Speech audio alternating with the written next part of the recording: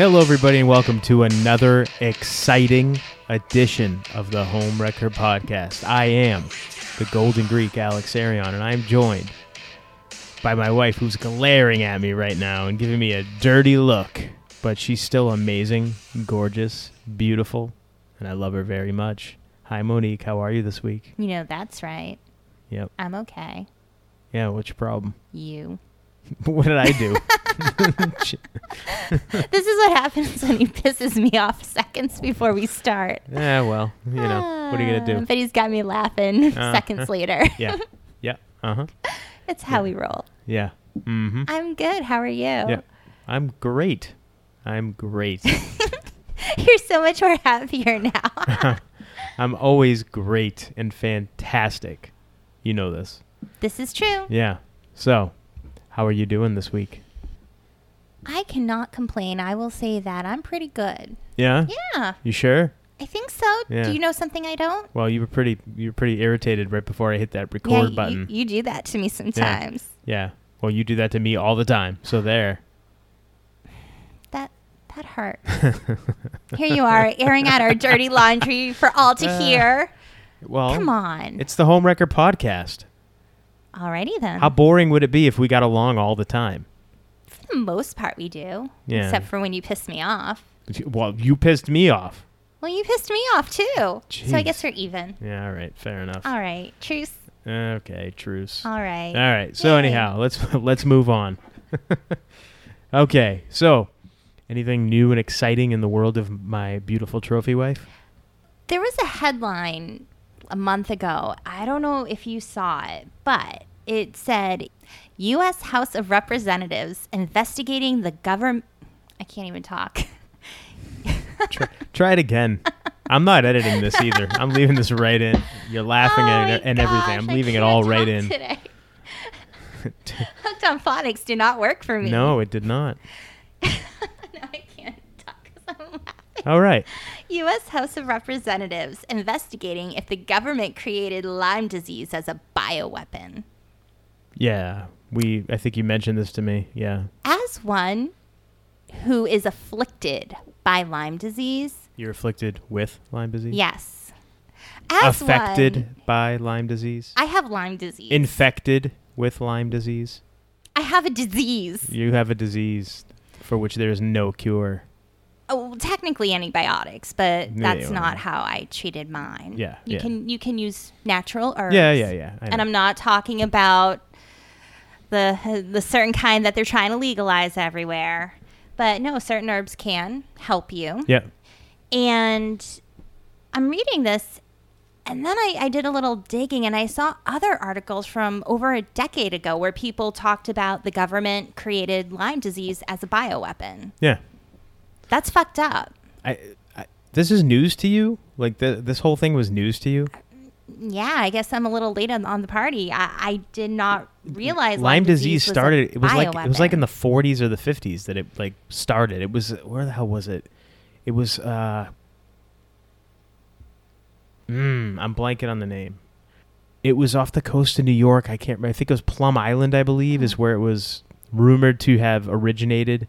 There was like a lab or something on Plum Island off the coast of New York. Well, the article here says it went on from 1949 to 1969 where they there you go. ran trials. Yeah. Germ warfare testing program. Yeah. Seriously, come Yeah. on. Well, again, 1949. So what happened? What happened in the mid 40s? Well, what happened in the 40s was World War II. We won, right? The Allied powers won. We beat the Nazis. However, with Operation Paperclip, we got a bunch of their scientists, their top scientists, and we brought them over here. And you're right. Sorry. It's Plum Island. Is it Plum Island? Yes. Okay, I was right. Okay. Turn ticks and insects into bioweapons. Yeah. So it included Fort Detrick, Maryland, and Plum Island, New York. Yeah, there you go. So, yeah, I heard about this years ago. Many, many years ago. Yeah, I mean, again, the government messing with its own people. What else is new? It's not surprising. It's just really disappointing because when you think about what Lyme disease, it varies so much on how it can affect somebody. some people are just so debilitated they can't get out of bed. Yeah. And it actually can mess with your neurological issues. So that was happening to me with my brain. I was having issues. Fortunately, I was able to... What kind of issues with your brain? It's with the nerves. It's like the signals aren't properly being sent from your brain and your nerves to your body. So I would have issues with pins and needles, like for no reason at all. Pins and needles where? Like different parts, like in my arms or legs, different parts of my body. Yeah. Or you get the feeling like insects are crawling all over you. And that was actually stemming from the brain. And from what I had read, it can be very debilitating, and you can have even worse problems down the road. Yeah, a buddy of mine's dad has Lyme, and he'll go like a month and a half where he just can't even get out of bed. Yeah, because he's so tired and his body just hurts so much. I think he has to he needs help to get out of bed to go use the restroom and to bathe and stuff like that. Like, that sucks. When I was probably at my worst with it, I know you remember the pain I was in, and it takes a lot to knock me down, and that at times would knock me down. Yeah. Yeah. But the fact that you find out that your government was the one who created and released it upon its own people. Well, it's the same government that puts fluoride in the drinking water. Yeah. I mean, come on. And puts out the propaganda saying that that's good for you because it's going to help your teeth. It's so sad. Fucking break, Yeah, it's pretty terrible. But again, it is what it is. And when we say stuff like the government did it and this stuff comes out, it's not the person that's sitting in the White House at whatever time. It's not like it comes out of their brain and they say, hey, go and create this and release it onto the people. It's not that. It's people that work in the government that have probably been there for years and years. It's the bureaucrats and people that have been there forever. People that are they're vested in their positions. They're not elected officials. The elected officials, all they are, they're just figureheads. They're nothing. Yeah. They do nothing. They have no control over anything. All they do is they go and they go on TV nowadays, and then they spout off what they think that their constituents want to hear, and that's it. They don't do anything of substance or meaning. They don't know all the crap that goes on. And this started back in the 40s. Yeah, so the people in office today, this was back in office then. Right. But it continues, and I'm sure it continues today. Of course, because you have scientists, again, back in the 40s, I guarantee it was some former Nazi that came up with this whole thing, and it was probably their idea to release it onto the population, because they used to do that crap in Germany. They did all their testing on the people in the concentration camps. I'm so curious, how do you apply for that job? Do they put a post in the want ad? Do you want to hurt people? Are you interested in science and creating ways to destruct mankind? If so, contact the U.S. government. Yeah, right. How do you apply for that kind of job? I don't know. I'm sure that's one of those deals that, I don't know. Who knows? It's probably one of those things where they find some young, impressionable kid who is really, really good at science and has shown a lot of promise with biology, and they make him some kind of an offer. And I bet you a lot of the people that work on this stuff, the government and all that kind of stuff, so compartmentalized. I'm sure a lot of people don't even realize they're working on something that's being manufactured and concocted to cause harm and hurt. It's like people when they in the assembly plants for cars. People that make the doors, they make the doors. They don't know how to make the engine. They know how to make the door. They know how to put in the button for the power windows. They don't. I'm sure that's the evil behind this whole thing, is that there are a few people who have the agenda, who have the plan to do this stuff for whatever reason, and it's not a freaking conspiracy. So everybody, shut up right now. Anybody who's going, "Oh, what a conspiracy theory!" It's come out. No, it's have been admitted. Documented fact. It's admitted. You can find the information before, and I'd recommend finding it and downloading it and saving it on your computer, because they're scrubbing it all. They are, yeah. But it's all documented fact. But that's the evilness, like I was saying, behind it all. There's a few people, a small group of people that come up with these things, and then they charge all their underlings to implement them, to have them come to fruition. But again, you're just getting a small piece of what the bigger picture is when you're working on stuff like this. I've heard interviews of people that used to work at the famous Area 51.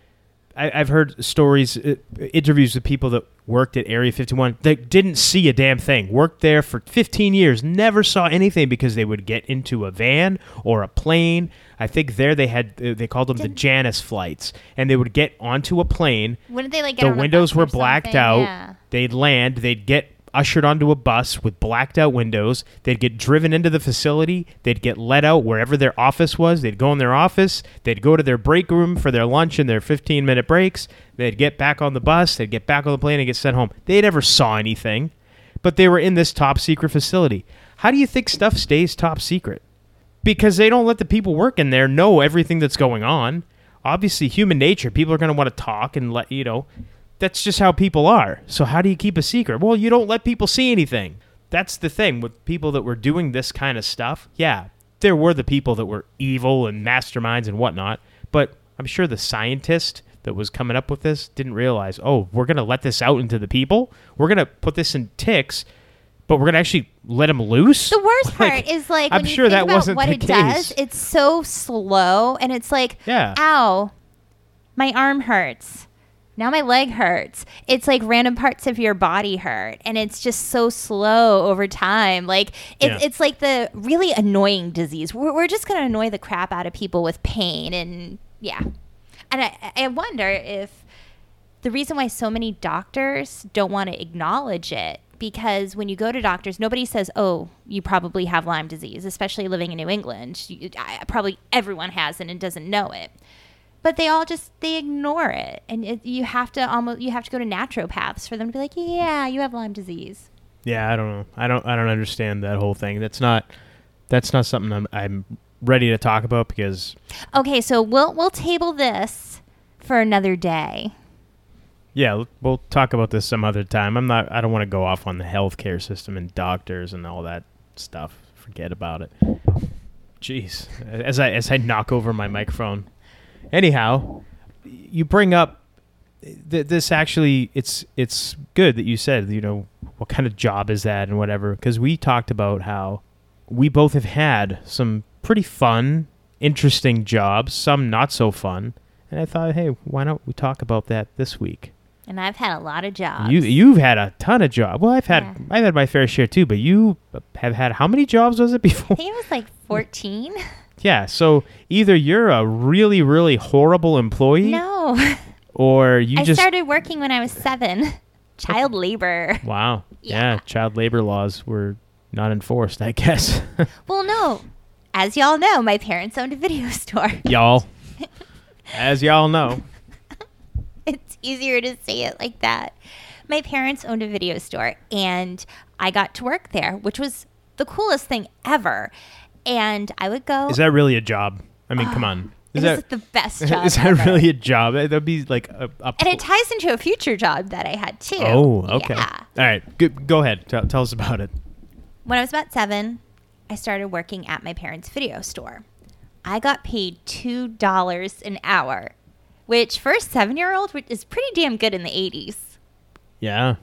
That's not bad. So I would pretty much watch movies all day, but I've mentioned it in previous episodes. We had a tag filing system. So the movies were in these kind of bins that you could move back and forth along the wall so you could check the front and the back of it. And it was a tag system. So each movie had a numbered tag. So you'd take the tag and you'd bring it to the counter, and we'd take the movie from behind the counter. So I would put the tags away, and I could work the computer. I would take the movies and put them in the box for the case for people. We had a photocopy machine, so we had a little counter that when someone got photocopies, it would tell us how many they made. And I remember once in a while, people would be like, oh, I had 5 copies made. And I'd be like, oh, the counter says that you had 20. And they say, no, you're mistaken. You must have counted wrong. And I'm like, I know how to read. It says it right here. And then I go get my mom, and they'd be like, oh, my mistake. I did make 20. People are such jerks. They are. Trying to take advantage of a 7-year-old. My gosh. Yeah. Wow. It was really cool. And then they started doing photo developing. So I got to learn how to develop photos. So we had this, it was like a black box, and you put your hands in because you couldn't have light. So that's how you'd crack the film out from the case. Yeah. It was really cool. So you developed the pictures and everything? I'd help my mom and dad, yeah. So wow. I would help. My mom would sit at the machine because there was a lot of different adjusting. So when you take a picture, when you use those machines, you can like you go places now, it's all automatic. Yeah. And it's not looking for the best quality of the picture. It's just whatever's there is there. My mom would sit, and the way the machine was set up, like you could fix it so the colors would contrast better. So you'd get the best picture possible. And she would sit there for every single picture on every single negative to do that so people got the best pictures. Wow. Yeah. So I had work instilled inside of me upon an early age. So you learned, you got to see what work was. Yeah. I did work. I didn't just, I mean, I got to sit there a lot and watch movies, but I did do work. And it was fun and it was cool. Yeah. That's awesome. Yeah. That's great. What else did you do? Was that your first job, would you say? That was At my 7? first job. And I also, while I was doing that, I got to do a commercial and some ads for a local newspaper. Oh, yeah? Yeah. We grew up in Lowell in Drake, Massachusetts. And there was a newspaper still out there, the Lowell Sun. Mm-hmm. And my dad knew somebody there, and they were shooting a commercial. It aired on public television. And like public access? Yeah. Nice. Yeah, public access. Sorry. Yeah. And yeah, so I got to do that commercial, and then they did some kind of ads for something, and I was like the child model. It was fun. And I just remember I had my mom would get my hair permed. Why? I don't know, but she did. And everyone would say how I looked like Annie. Annie? Yeah. Yep. All right. Yeah, we'll have to find those pictures and we'll post them. Okay. Yeah. Awesome. So did you have like speaking lines, or were you just like kind of one of those like background characters? I totally remember it all. Really? I remember the whole thing. I remember my lines. Okay. Wait, you want me to go through it? Well, no, I'm asking just for the hell of it. Hey, do you remember did you have any speaking lines? I did. Oh. It's about a brother. Good for you. It's about a brother and sister. Brother has the paper route, so my character, little sister. You didn't have a name? I don't know. Did you get a script, or did somebody just tell you your lines? Like, it was a script, and they'd go over it with me. Yeah. It was really easy. How long did it take for you to memorize your lines? I don't know. It didn't take that long. Okay, I'm just curious. I never did a commercial. I'm asking. I show up and they're like, "Okay, this is what you're gonna do. Here you go." All right. It was easy. But I walk in, I'm like, "What you doing?" And the brother's like, "I'm working on my paper route." So I was like, "Can I help you work on your paper route?" And he's like, "Okay, but we'll split the profits 60-40. And then I go, "No, 50-50. And what you can't see is I'm using my thumb to point at me and then my index finger to point at him while I do that. And then it's like us walking around, and he's walking his bike, I think, and I'm walking next to him, and he's like throwing the newspaper out, and I'm helping him. Wow. Yeah. All right. Yes. And you got paid for this? I think maybe I don't know. You don't know? I don't know. Maybe we got some free newspapers. Do you know who was the kid? I don't remember. The brother. You I don't know? Some kid dude. So okay, so it's not like you kept in touch or anything. No. Okay. No. I'm just curious. Yeah. It was just you two in the commercial. That's it. Yeah. Where there did were no parents around. I guess we were latchkey kids. Where did you guys film? I think it was somebody's house in Lowell. Just somebody's random. It wasn't like a set or anything like that. No, it was a legit somebody's just house. Outside and somebody's house and whatever. Yeah, inside and outside, and we were just walking down the street, and it was really cool. All right. Yeah, nice. It was fun. Yeah, I was genuinely interested. That's why I'm asking the question. I didn't film a commercial or do anything like that. Not everyone could be a star like me. Oh boy, here we go. Here we go. Here we go. Yeah. Nice. Well, that's cool. Mm-hmm. Definitely interesting. What other kind of stuff you done? I babysat. Isn't that that's every kid? Pretty much. The best part, I would babysit my little cousins, and I don't like to stay up late. It's hard for me to stay up late. I've always been like that, and I would just fall asleep. Like, once the kids were asleep, I'd be watching TV. I'd try to stay awake, and I just remember I'd hear the door and wake up and try to look like I didn't fall asleep. Oh, wow. And you got paid for this, too, right? I got paid, Okay. yeah. So I guess, that's it's weird. Like I almost wouldn't count that as a job, but I guess you're getting paid, so I it's a got job. paid, yeah. So, yeah, and especially where it's relatives and stuff. I feel like every kid, or most every kid, especially females, it seems always do the babysitting thing. I remember doing that. My cousins, they always wanted to eat macaroni with cheese with hot dogs. So I cooked the Kraft mac and cheese and then like cut up hot dogs and put it in. I got so sick of that. I just looking at it made me want to puke after so long. Because it's all they would eat, and you Yeah. have to make it for them. Yeah. I get that. I understand Yeah, that. it was gross. How about you? What about some early jobs? The earliest job I can remember, I don't know if you count this as a job, but I got paid for it. So I guess if you define a job by doing a service or something and getting money in return. I think that's what a job is. Yeah, but again, this like the earliest work I can remember doing was just housework around my house, helping my mother with housework. Like chores? Like, yeah, chores, but I'd get not an allowance, but for a while I was getting money for doing stuff. Like So an allowance. it wasn't an allowance because an allowance is like a weekly thing, isn't But it? usually your allowance know. is because you do things you're supposed to do. You do this work around the house and you're given an allowance. That's how it was at my house. All I never right, counted that. I guess. All right, so then I guess it doesn't count. But all right, if we're gonna go by the first work I ever did that was not in my house, was I probably mowed my neighbor's lawn. That was probably, I don't know, 10. And then when, oh boy, I'm trying to remember how old I was. I must have been 9 or 10 when my parents bought a restaurant, and it was like a breakfast kind of place. They did breakfast, lunch. For a while, they tried doing dinner, but that ended up only lasting temporarily because it was just way too many hours for my dad to work. And I started doing like busboy kind of stuff. You know, you go clear the tables after people leave. And then I graduated to dishwasher, which was a huge step up. And then as I got a little bit older, probably 13, 14, I got moved over to the kitchen, like the grill. Like my dad was the grill man, so he made all the food and everything. But it was a breakfast place, so pretty much everybody's getting toast or something like that with their food. Toast, English muffin, whatever. So my dad always had, I remember it was one of my cousins was always the bread guy who would butter the toast and cut it in half and read the orders to my dad, and my dad would make whatever.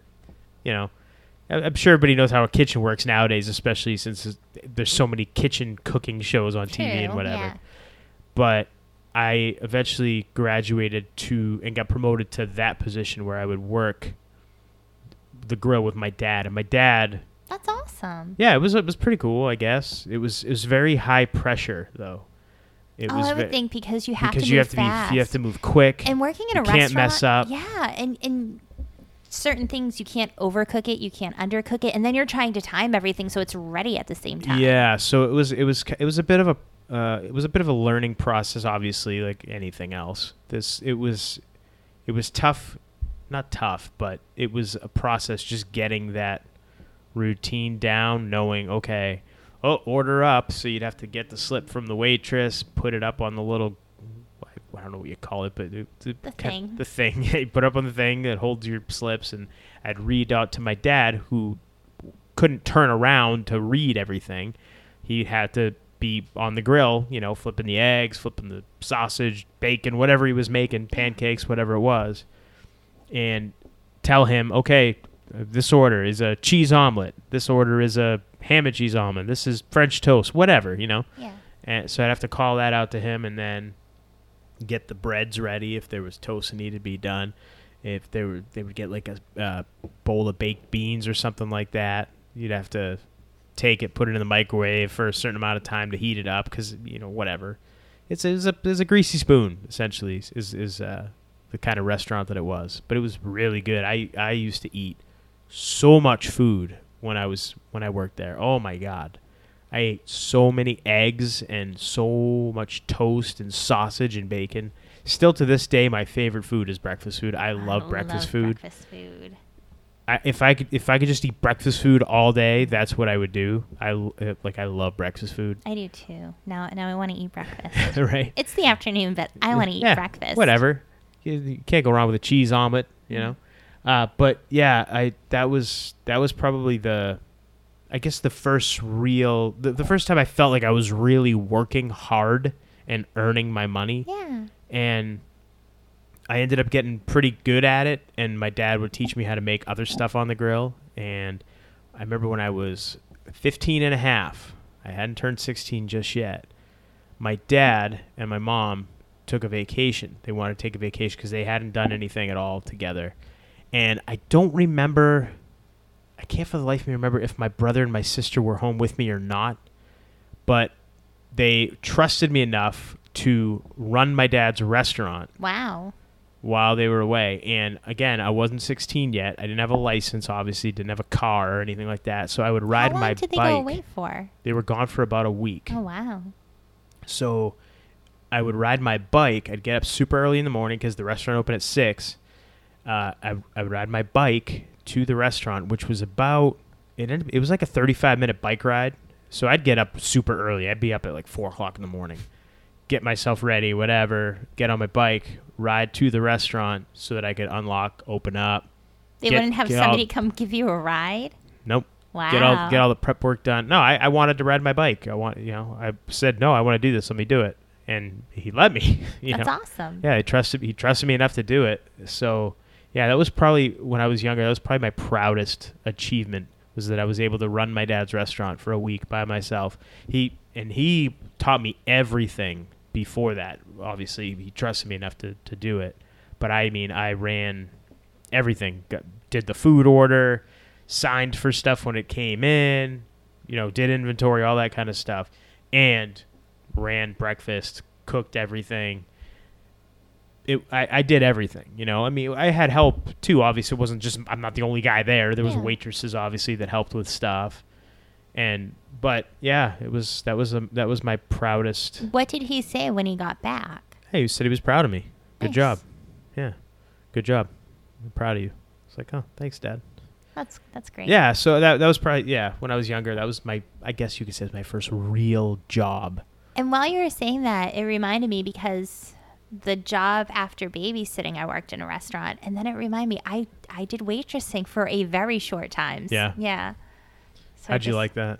I quit after 3 days. There you go. Yeah, no. It's not easy. Well, no, it's because I was definitely not an easy disgusted job. by the wait staff. Oh, what? Yeah. Kind of stuff are they The doing? waitress training me would take fries off of people's plates, and then the salad dressing station, she'd dip the fries in the dressing and eat them. And she would do that. I was so grossed out. I'm like, I can't be here. That's messed up. Yeah. That's nasty. Yeah, it was a restaurant in Lowell, but I won't say the name. Yeah, of it. we don't need to bury anybody. No. We But don't need to do I'm that. sure she's not there anymore. Sure. But yeah, I was disgusted. Yeah, that's I gotta say, that's the one thing that I never witnessed anything like that at my dad's place. Obviously, I mean, nobody. It was all people that that had been there for many years. All the waitresses were great, and again, it's my dad and myself are in the back. I didn't pull any of that shit. I didn't do anything stupid like gross. that. That's disgusting. Like people's I would food see that's stuff. going to their plate, and then after, when food got returned, like you're bringing the dirty Yeah. dishes over, and she Pick food. Yeah. Oh, that's disgusting. It's so Yeah, gross. that's just wrong. I was so repulsed, and there were issues with the schedule because I had another job, so it was a second job. Yeah. And I was like, I have to be out by this time to go to my other job, and then I was also going to school, Yeah. and they were trying to screw me with hours. So I was like, the combination, Huh, can't say I blame you there. yeah. I mean, yeah. I was gonna say, did you ever witness anything disgusting? Well, that's pretty disgusting. So gross. I saw my dad a couple times. Food would fall, and he wouldn't pick it up and put it back on the plate. Like that's just unfathomable to me. Like when you see, and hasn't that been a thing too recently on social media? People showing like just gross stuff they do in restaurants or whatever, like just to try to go viral, but showing. That's why I don't like to eat out at all much, and we don't at all. No. Especially in the past, I'd say the past 10 years, I haven't really gone out to eat much. I'm just not a fan because, again, just seeing some of this stuff. And again, obviously not every restaurant does this. And the ones Yeah. that we do see, they're probably the exception to the rule. But I think our issue is we have bad luck with most restaurants. We order something and there's something wrong with our order, or it's just not good at all. There's usually just some kind of issue. yeah, we haven't had good luck lately No. together.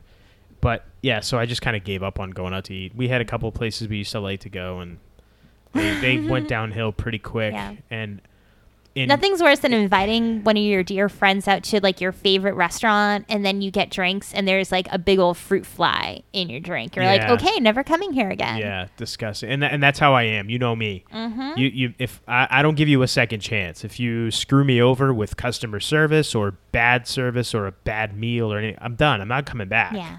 That's just, I don't give a second chance. Like, no, I'm done. All set. Mm-hmm.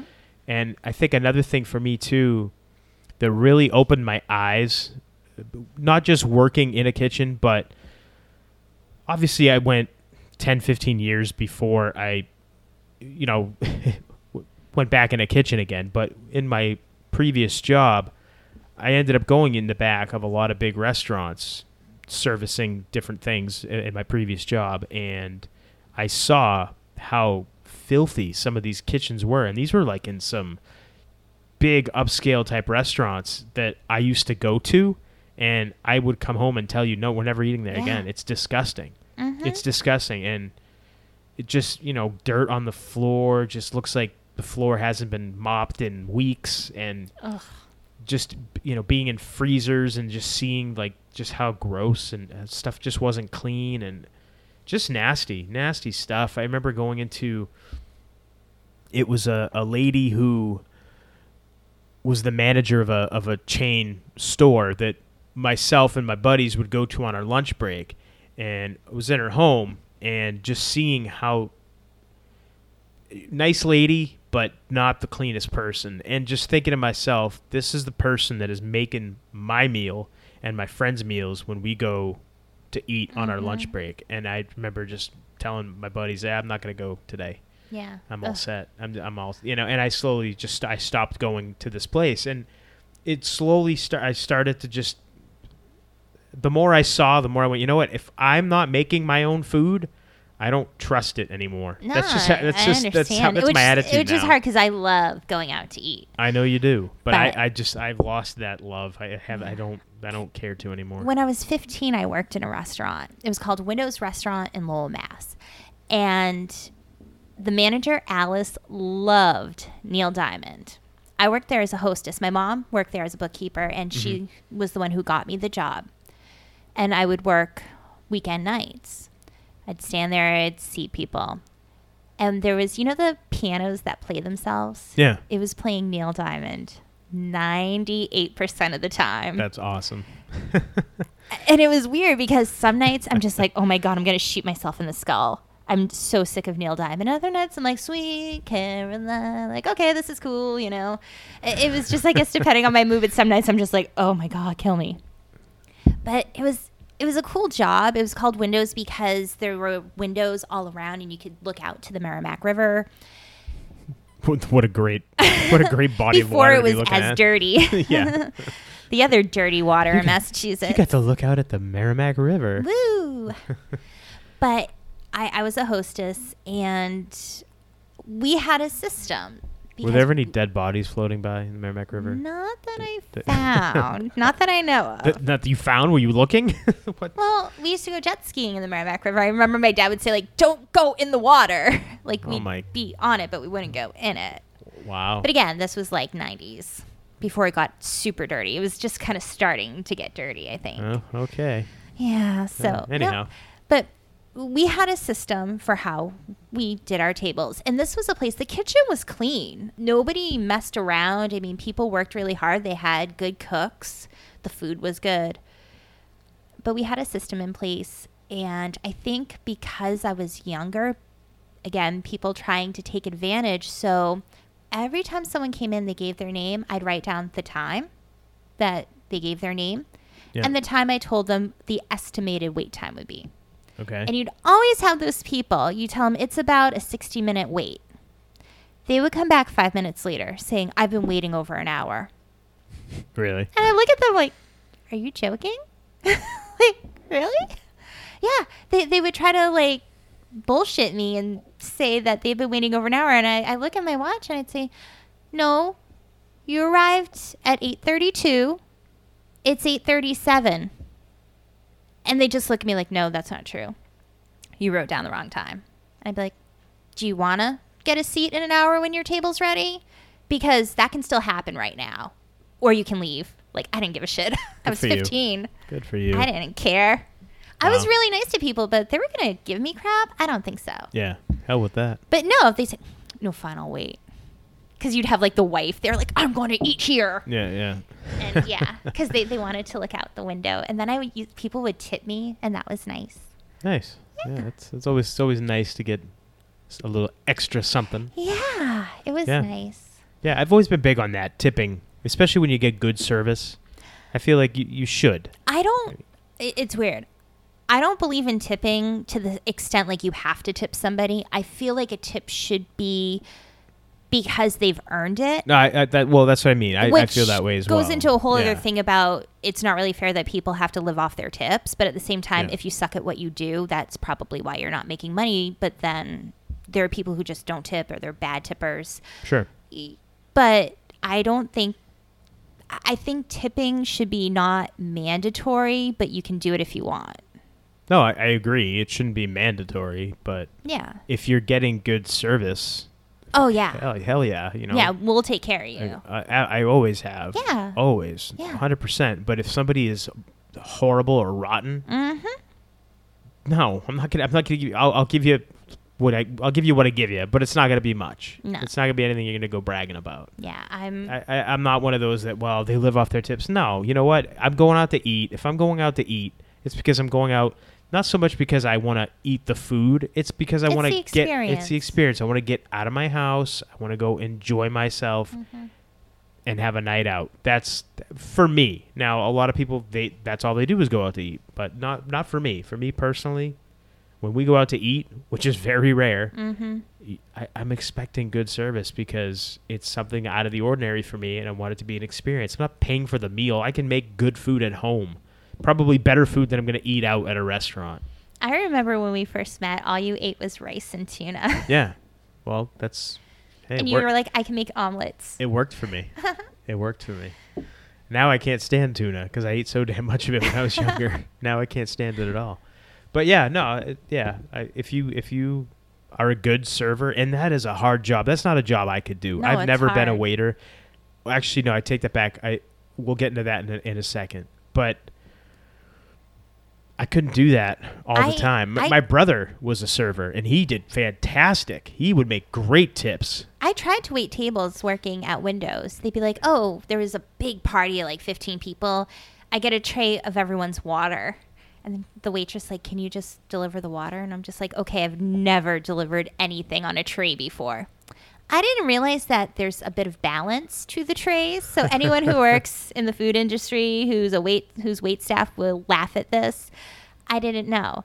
So I'm putting the waters down and I'm smiling and being friendly, very nice people.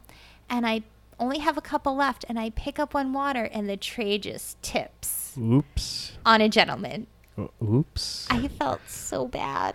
Oh man. I felt so horrible. And I was so embarrassed, and yeah, it was terrible. And they were so nice about it.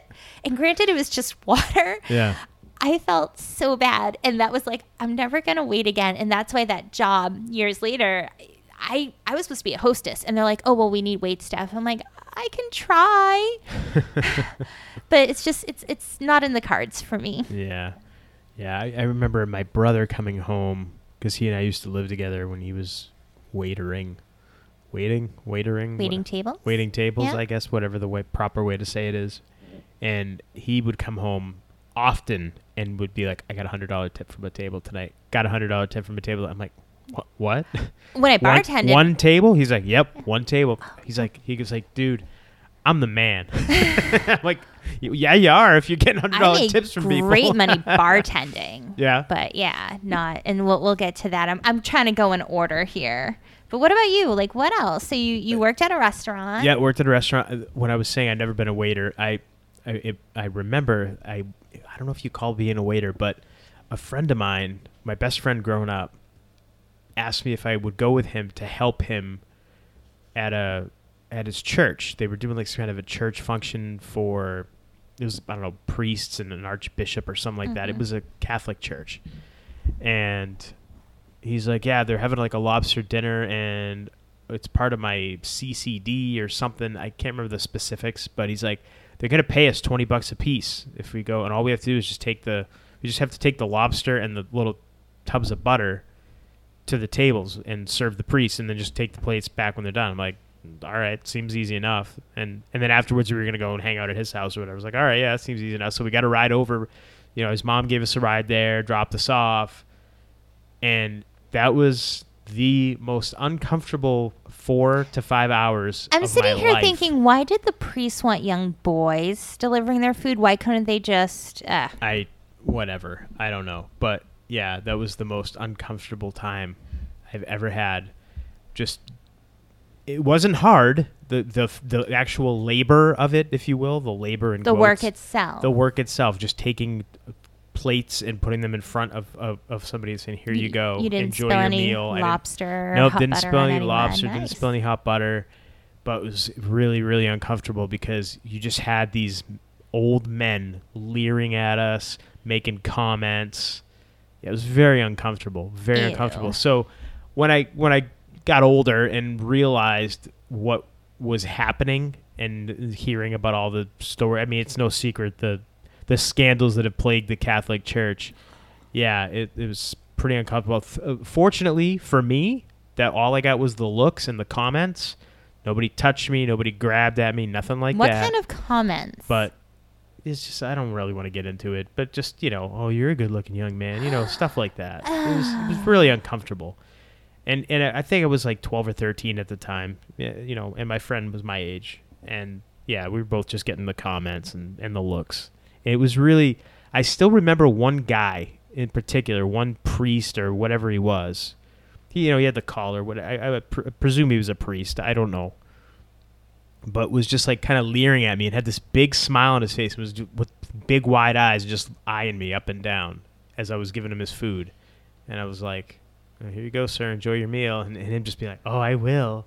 It was just really creepy. Yeah, just it was very uncomfortable. Very uncomfortable. Do you think people realize they're being creepy when they're being creepy? I don't know. I wonder. Yeah, I don't know. Like, do you realize But you're that being a was- wicked creep right now? Because I'm sure some people do. Because there are people who do it on purpose, but some people, it's like Maybe. you wonder, like, I don't do you know. not realize how you come off? I want to say I don't know. I have no idea. I would imagine probably not because he was very openly Ew. being. Yeah, it was just. I'm sorry you went through that. No, it was just. It was an experience, not a good one, but it Live was and definitely an learn. experience. Yeah, never helped my friend when he asked me to go Oh, help God, him no. again. But yeah, it was pretty uncomfortable. But anyhow, yeah, that so I guess that maybe that counts as being a server one time, and I never again. One and done. One and done, never again. Never put myself in that position again. But yeah, Never so thankful to be part of the Greek Orthodox Church and not Yeah. the Catholic Church. Yeah, exactly. Yeah, so I have a lot of respect for people that can do that kind of a Yeah. job, that can deal with people that obviously not everybody's nice, not everybody's Yes. friendly. You got a lot of people that are entitled. I would imagine nowadays would be even worse. I'm always But- super nice when we Oh, go out to eat. I am I'm too. so I polite, am except one time, that one time I annihilated that server Which at one was this? TGI Fridays. It was awful. It was so bad. He screwed up so bad, and I was pregnant. Oh yeah, that's right. Yeah, I told him he should seriously consider another line of work. Yeah, you were pretty rough. I was trying to be funny. Yeah, you were. Yeah, but you were rough. I remember apologizing. Like you ended up going out to the car, and I stayed behind and like talked to him. I said, "Hey, man, I'm really sorry. She's pregnant. She's moody. Really sorry about that." It wasn't the pregnancy. It was this horrible service, and I was trying to be funny. I was trying to make you pop. He was bad, but that kid, he felt bad. He was new, wasn't he? He wasn't. It wasn't about him being bad. It was the fact that he kept screwing up, and then he'd screw up and apologize, but screw up again on the same thing. So it's like you're not even trying, and that's what pissed me off. It's like, I get if you're trying, I'm gonna be nice, but the fact that you don't give a shit. This is just a job, and you're saying you're sorry. He didn't care because he would have tried. He wasn't trying. And that's why I was like, yeah, whatever. All right, fair enough.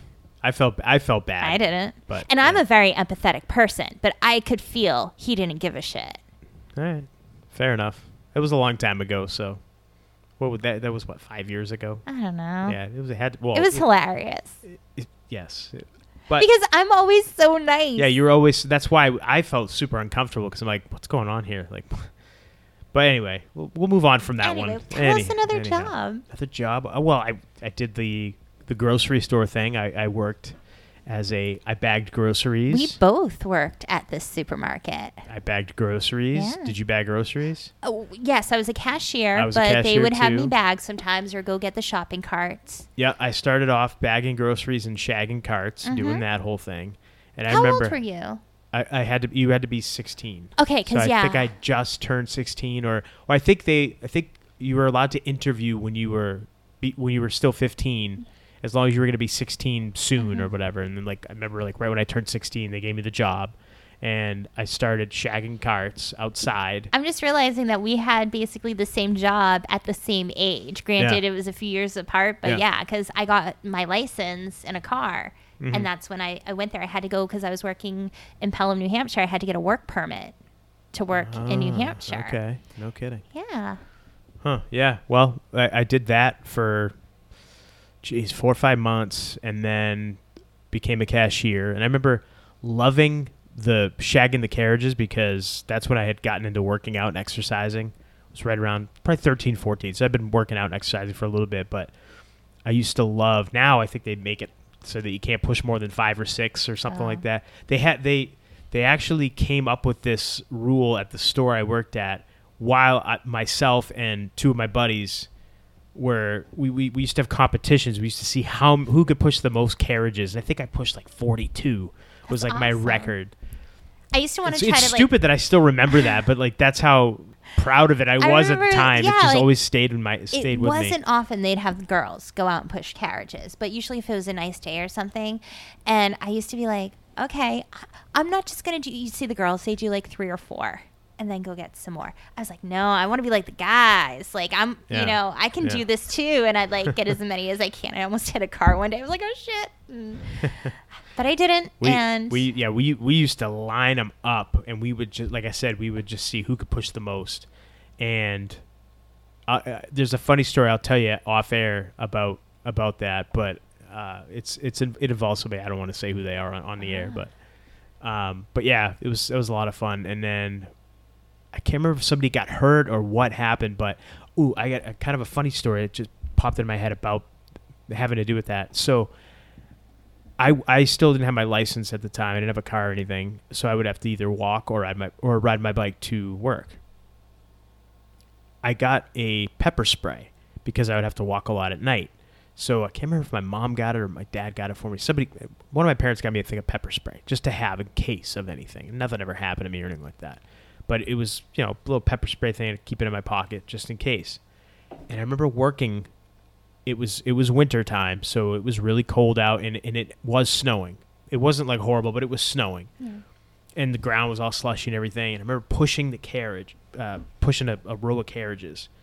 And I remember just this burning in my leg. I'm like, did I pop up? Did I pull a muscle? What's going on? My leg's burning really bad. And it was, I don't know, probably 2 hours. I went with this burning sensation in my leg, and I couldn't check what it was, but I'd be like, there's something wrong with my leg. It hurts really bad. It's really burning. It's killing me. I know where you're getting with this. Yeah, it's killing me. And finally, it was time for my break, so I could go take a break and go use the restroom and check and see. And I went in the stall, and I pulled down my pants, and I saw somehow the pepper spray had leaked, and it got onto my skin. And I had this huge red welt, and it was blistering on my thigh. And I'm just like, what do I do? What do I do? What do I do? I didn't know what to do. So I just tried to wash it off as best I could with some paper towels. Get a tub of milk and pour it on your leg. So I didn't know that at the time. So I'm using wet paper towels, trying to, wet it. And of course, my pants are now soaking wet because I'm using wet paper towels, trying to rinse all this stuff off. Trying to wipe my leg off. And then, I ended up finishing my shift, going back up, my leg was killing me. It hurt for obviously a week or two and finally healed up, but that sucked so bad. But yeah, that story just popped in my head as we were talking about pushing carriages. Again, another job that I had, I worked at a vet hospital, and there was an emergency part, and we had a dog that was sprayed by pepper spray. And I just remember, because it was on the animal and we're working on this animal, and I remember we're all like coughing because it gets in your throat. Yeah.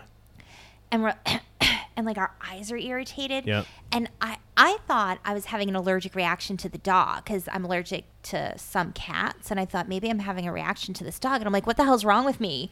Like, and I was like coughing, and then like a few minutes go by and a police officer comes in. He's like, I had to spray him with my pepper spray, and we were like, oh, that's why. Okay. I'm not allergic. All right. We should wash our hands after. Huh. Yeah. Yikes. So it can be irritating. Oh, yeah. Yeah. Oh, that stuff sucks. That stuff sucks. But that was the end of me carrying pepper spray. I never didn't carry it after that. I was like, no, I'm done with this. I don't need it that bad. Yeah, I'm more of a knives and brass knuckle kind of gal. Right. After that, I became a cashier. So I was a cashier for a while, and then I got moved over to the produce department. And that was the best job in the grocery store. That job was awesome, putting out fresh produce. And it was awesome because you could just like mess around and goof off, and nobody cared because we had our own back room and our own cooler and where everything was. And that was the funnest job I ever had. It was so fun as a kid, Yeah, I get it. It was a blast. I liked working at the supermarket. The only reason I quit was because the manager, I was still in high school, and I was in chorus and show choir, and we had like with them and the band, there were mandatory performances that we would do certain parts of the year. And it was basically like everyone who worked there from my school were in chorus, show choir, band, all that. And so a bunch of us needed the same night off for a school performance. It was mandatory. And the manager's like, well, I can't give everyone the night off. And I look at him, I'm like, but this is school. I have to go. And he's like, well, I have nobody to work. I was like, okay, but I can't come in. I have to go to this. And he just gave me you can't because I don't have any work. I go, okay, I quit. Thank you. Thank you for everything. I'm set. And How old were you? I was 17. All right. Nice. Yeah. Oh, what are you going to do? Yeah, I put up with a lot of shit, and I don't know where my line is, but I know when it's been crossed, and I felt that crossed my line. I don't know. All I do know is that I've been working 2 weeks without a break, and you promised me you'd hire more help.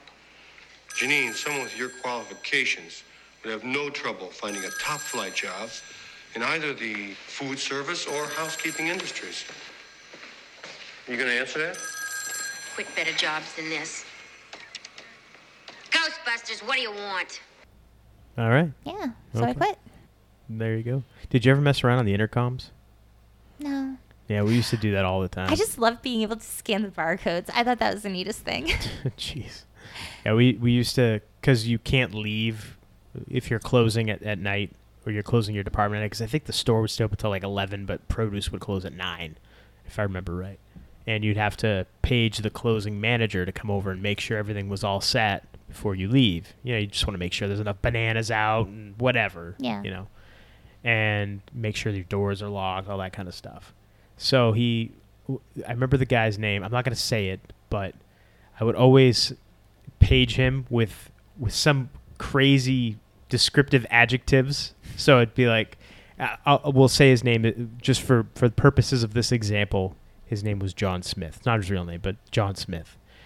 I would get on the mic and I'd say, will the debonair, handsome, extraordinary John Smith please report to the produce department? And then he'd come to the produce department like, you got to stop that. You got to stop that. I'm like, what?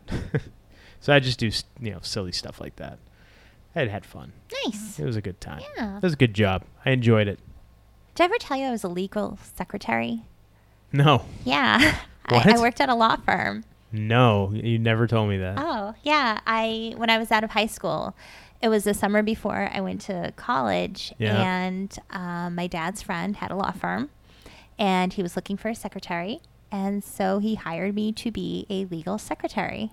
Huh. Yeah, so I did like dictation and typed up legal forms and there was a lot of like car accidents that they did, and So what was he, like a personal injury lawyer or something? yeah, like but they that? did other stuff in the offices too. His brother handled like property and businesses. So yeah, there was, and they handled other things. It wasn't just personal injury, but that's what they did the most of. Okay. But we would have to like type up different documents and stuff, and Interesting. No, you never Yeah. told me that. yeah, Wow. it was pretty cool. And it was funny because the attorney used to be a police officer, and my dad was friends with him, and he was known for having a temper. And I remember like hearing about like if he got mad, like you don't want to piss him off, like Jack Nicholson crazy kind of like temper. Like, really? Yes. You love saying like. Go ahead. Carry on. And so I used to get nervous because his other secretary, very sweet woman, she'd talk about like, oh yeah, he's in a mood today, just be careful. And I was just so nervous. I didn't want to make him mad. I didn't want to get yelled at. And especially because this is my dad's friend, I have to do a really good job. Yeah. You get that added pressure, of course. Yeah. But no, he was always great. And when Nice. he did kind of go off, it wasn't at us, but it was kind of funny. Like, oh, look at you, you're pissed. Tremendous. Because I'm not the one getting yelled at. So we Tremendous. found the humor in it. But yeah, it was a really cool job. How long were you there for? I was there for the summer. Just and so yeah, was it understood when you took the job that it was just for the summer? Yes. Okay. And Okay. because my school schedule, I was going to school in Boston starting in the fall. I was still 17 when I started college. But Yeah. I was went- too. No kidding. Yeah. I didn't know that. Yep, I was still 17. Yeah, so I ended up going to school, and just the schedule wouldn't work because I would get up at like the crack ass of dawn, and I'd have to drive to the train station in Lowell and take the train to Boston, and then I'd have to take the T to the Green Line to get to walk to my school, and then I'd be in my classes all day, and then come home and it would be dark. Fun times. Yeah, but then I got a job at Macy's. What did you do at Macy's? I worked in the kids department. Which is Oh. great because I had purple bangs. I had blonde hair and purple bangs. Boy. So, and the kids loved it. But I remember that was the time when I turned 18. I got my tongue pierced. Okay. And it gave me the worst lisp. It was so bad because when you get your tongue pierced, they put a longer barbell in your mouth in case your tongue swells at all. And my tongue didn't really swell, but I had this long barbell. So when people come, you ask if they have their Macy's charge. So I just be like, hi, welcome to Macy's. Do you have your Macy's charge? Because it would give me this awful lisp. I felt like Cindy Brady. It was so bad. Wow. But I got to cover in lingerie once in a while. And yeah, but no, it was cool. But I remember they were trying to tell me that I shouldn't have purple hair. And when I got hired, I checked the rules and it said nothing about hair color. And I said, well, your employee handbook doesn't say anything about hair color. So until that happens, my hair is going to be purple. Unless I decide to change it a different color. Always a rebel. I am. Yep. Always a rebel. I am. Yeah. Huh. Anything else? Any other exciting, awesome, weird Well, jobs? While I was working at Macy's, I worked Yeah. at an ice cream stand, and that was the Wait, at the same time? you yeah. were- Oh, Well, okay. yeah. So I was going to school, and I was Yeah. working at Macy's, and then I'd also work at an ice cream stand. Okay. It was the coolest job in the world. I ate so much ice I cream. bet. Oh, so good. My favorite was mint Oreo with hot fudge and strawberries. All right. So good. I can get down with the hot fudge. Mm. It's a good stuff right there. It was just so cool. For the most part, people were cool, but then you get the people really grumpy, or if you didn't have the exact thing they wanted. So we would make fraps, and we'd have lime rickeys, and if let's say they wanted a root beer float, it's like, well, we don't have root beer, and they get mad. It's like, but we don't have it. Like, it would be something that like we didn't have, it wasn't on the menu, and they'd get upset because we didn't have it. But we had a lot of stuff there. But yeah, it was a really cool job. Granted, it was not air conditioned. It was like this shack of a building. But it was really probably cool. too small for an air conditioner. Probably. But you have the heat from the coolers with the ice cream in it, so it made it hotter. Gotcha. Yeah. But it was awesome. Oh, nice. I worked in a shop for like a week and a half, and I cannot for the life of me remember the name of the place. But they made little tiny like transistor circuits, and I had to put together these little, and I didn't know what the hell I was doing. I was terrible. It was awful. I remember I just quit after a week. Like and it was so boring. It was so boring.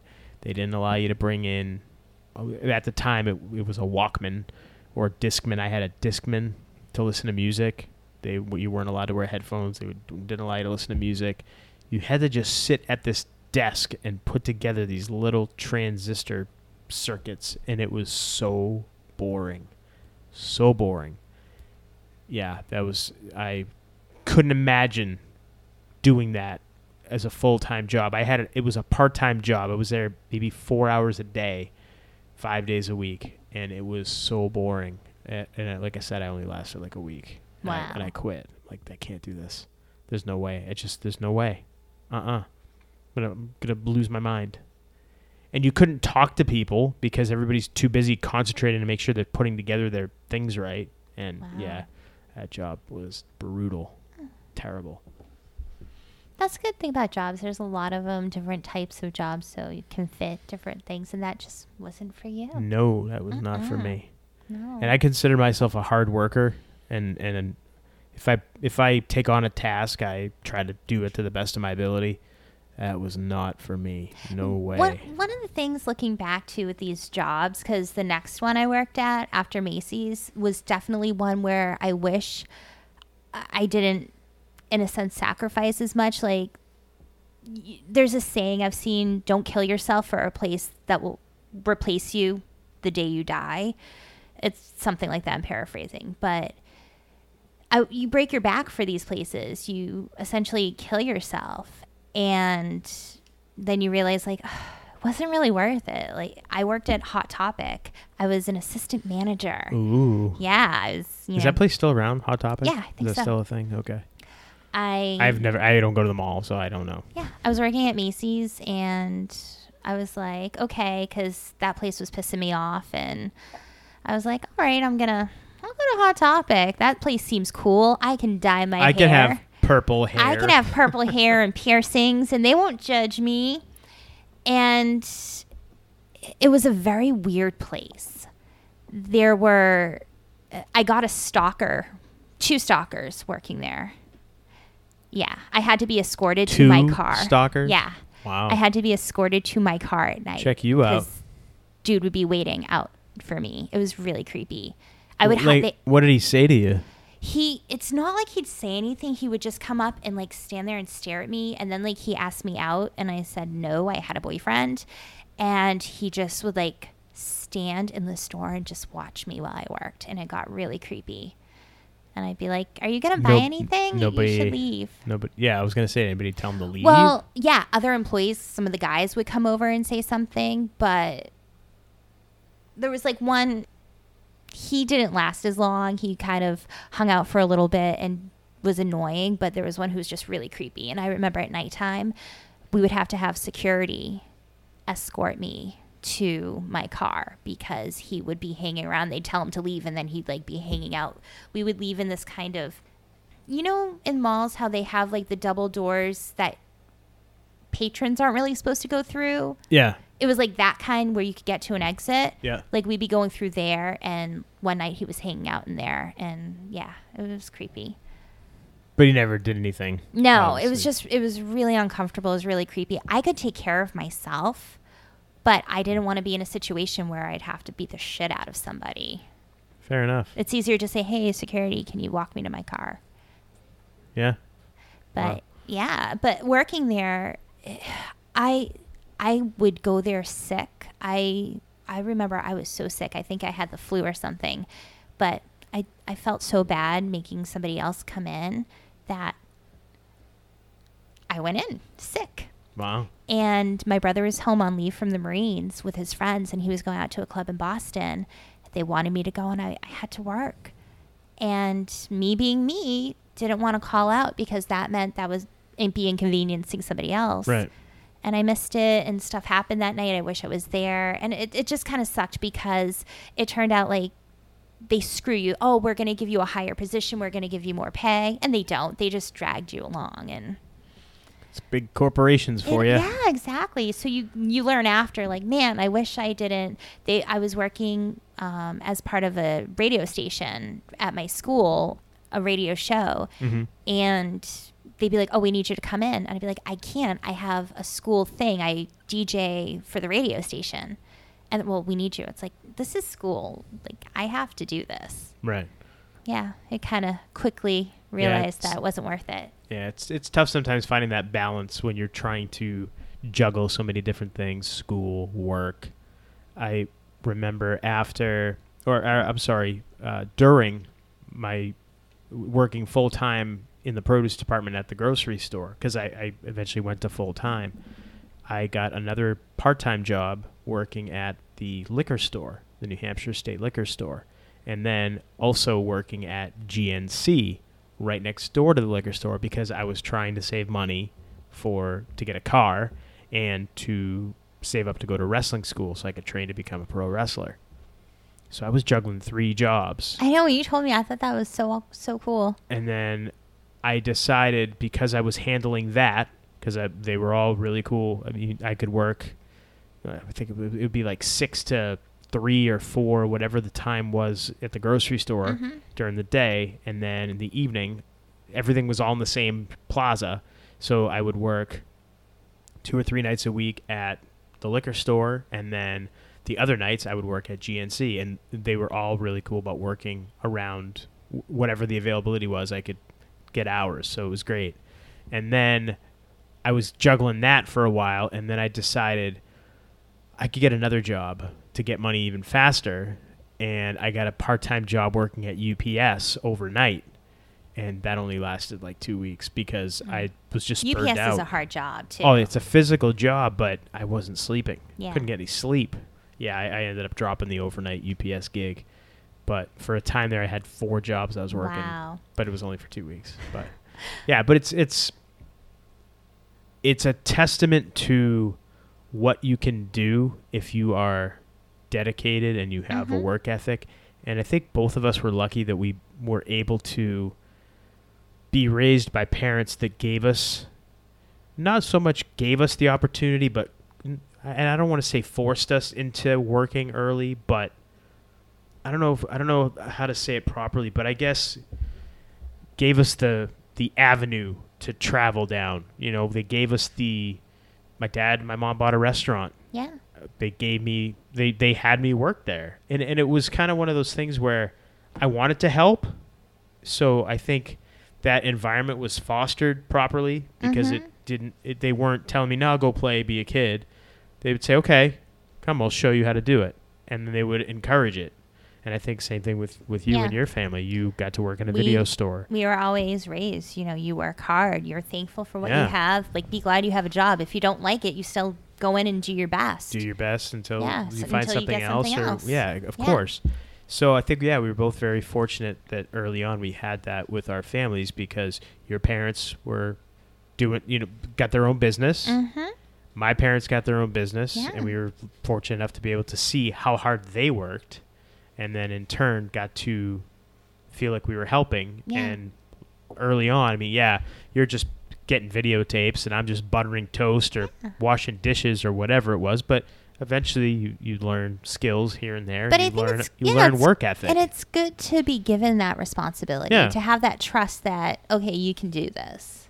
Yeah, and I think I want to instill that in our children, and we tried by doing different things daily with them, but I think that's just something that's missing nowadays, and it's really too bad because now you have a lot of people that just have a sense of entitlement and they don't want to do anything for it. My last job, I dealt with that so much as a manager of a doctor's office, and so many people, they wanted to get paid lots of money and they didn't want to do anything. And that's why I got out of management, because I got in the vet hospital I managed before that, just everybody wants to get paid a shit ton of money and they don't want to work. And I don't mean everybody, because we had some really great hard workers. Right, yeah. But the majority of people that would come in, even just interview, they'd be asking for my salary.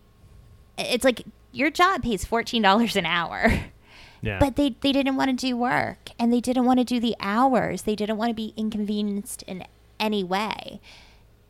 And that makes it really difficult. And I feel like I get along a lot better with people from like my generation and older because they get that work ethic. Yeah. It's too bad that the work ethic is not instilled as much in today's society and culture. And I don't know what the cause of that is. And I'm sure there's a million different Yeah. reasons, but And I'm not trying to it's too like bad. dump on younger people. No, there's tons of hardworking because there's kids out a lot there. of great working hard Of people. course. But again, being in a position of having to hire people and seeing the people who apply and interview, yeah. you just see a lot compared to years before. Yeah. Mm-hmm. Well, It's sad. hopefully that turns around with the Yeah. next generation. And I hope even this so. generation, hopefully they start to turn it around. But I tell you what, this has been an interesting I know. conversation. I didn't even get through all my jobs. We could come back and do something like this I think again. we're gonna have to come back and we'll go through the rest of mine. Sure, and I've got a couple more too. But yeah, it's been a pretty fun conversation. I didn't know about a couple of these, so this was interesting. So thank you for sharing. Yes, and thank you. And thank you all for thanks. listening. Yes, thank you everybody for listening. But we're gonna call it a show now, and we'll come back. We'll revisit this again We soon, will. I'm sure. But for now, let's let everybody know where they can reach us if they'd like to give us some feedback. Say hello.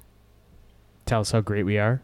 Tell us about some of the best or worst jobs you've ever had. Yeah. Or weirdest jobs. Yeah. See, that's the thing right there. Weird jobs. Yeah. If do you do if- something weird not a lot Do of you people currently know about? Or do something weird, or have you ever done something weird as a job? And by weird, we mean something that's unconventional, that's not really mainstream. Yeah, not bad. Like, it doesn't mean bad. Just, yeah.